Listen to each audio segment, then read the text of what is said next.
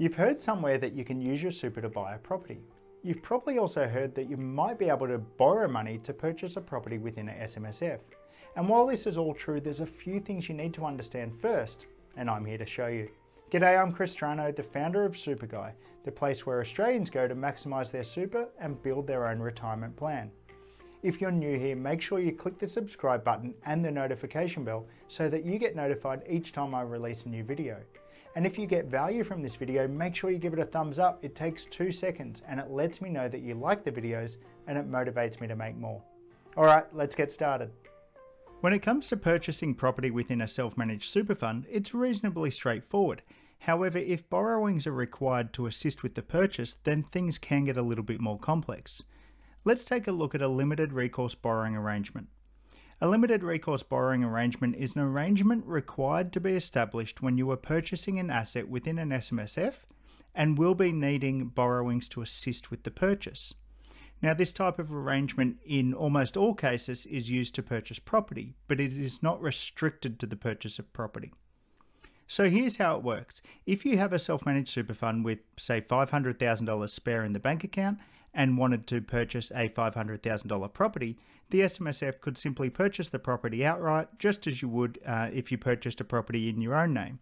However, given the SMSF is the owner, all rental income would need to be paid into the SMSF bank account and all related expenses would need to be paid from the SMSF bank account. But what if you wanted your SMSF to purchase a $500,000 property using only $200,000 of the cash available in the SMSF and $300,000 of borrowings? Well, you would need to establish a limited recourse borrowing arrangement, referred to as an LRBA for short. And the way this works is that you need to set up a separate trust known as a bear trust. The bear trust will hold the property on trust for the SMSF while there are borrowings in place. And once all these borrowings have been repaid in full, the property is then transferred into the SMSF and the bear trust is closed down. During this arrangement, all rental income is still paid to the SMSF bank account and all related expenses, including loan repayments, are still paid from the SMSF bank account. The bear trust has no other assets other than the property and no income or expenses itself. Does that make sense? The reason this is referred to as a limited recourse borrowing arrangement is because the recourse of the lender is limited to the property only. Therefore, if for whatever reason the SMSF was to default on the loan, then the lender would only be able to take charge over the property to repay the loan. No other assets are available to the lender as security. The recourse is limited to the property itself. And what this does is protects all of the SMSF's other assets from the lender and is the reason why a separate bear trust needs to be established. So for example, if you wanted your SMSF to purchase 2 properties using borrowings, you would need to set up 2 LRBAs with 2 separate bear trusts, because part of the rules state that borrowings can only be used for a single acquirable asset, meaning 2 properties cannot be held within one trust.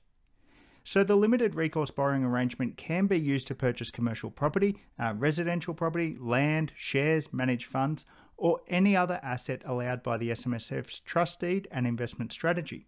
In fact, before entering into an LRBA, you need to make sure your self-managed super fund's trust deed allows for an LRBA and that the intended investments of the SMSF will be consistent with the investment strategy of the fund, which is a formal document.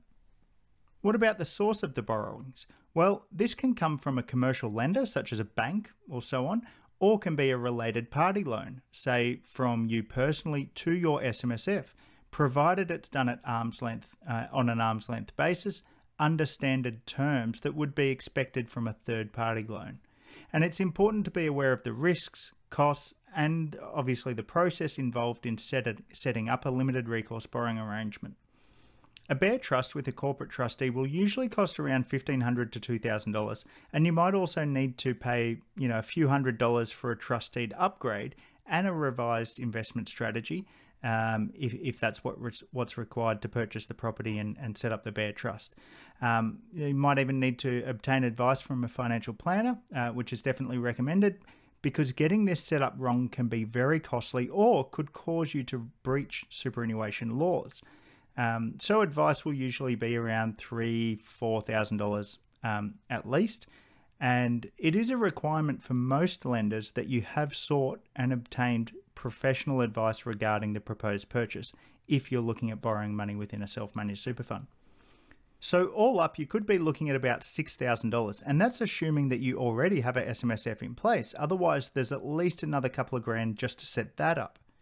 So even if the prospect of using your super to purchase property sounds good, you really want to crunch the numbers to see if an LRBA is suitable for you, because the costs can be high and the overall process can be quite onerous. So what do you reckon? Are you going to borrow to purchase property inside super? I'd be interested to hear your comments below. If you've learned something new from this video, make sure you subscribe to the channel by clicking the subscribe button.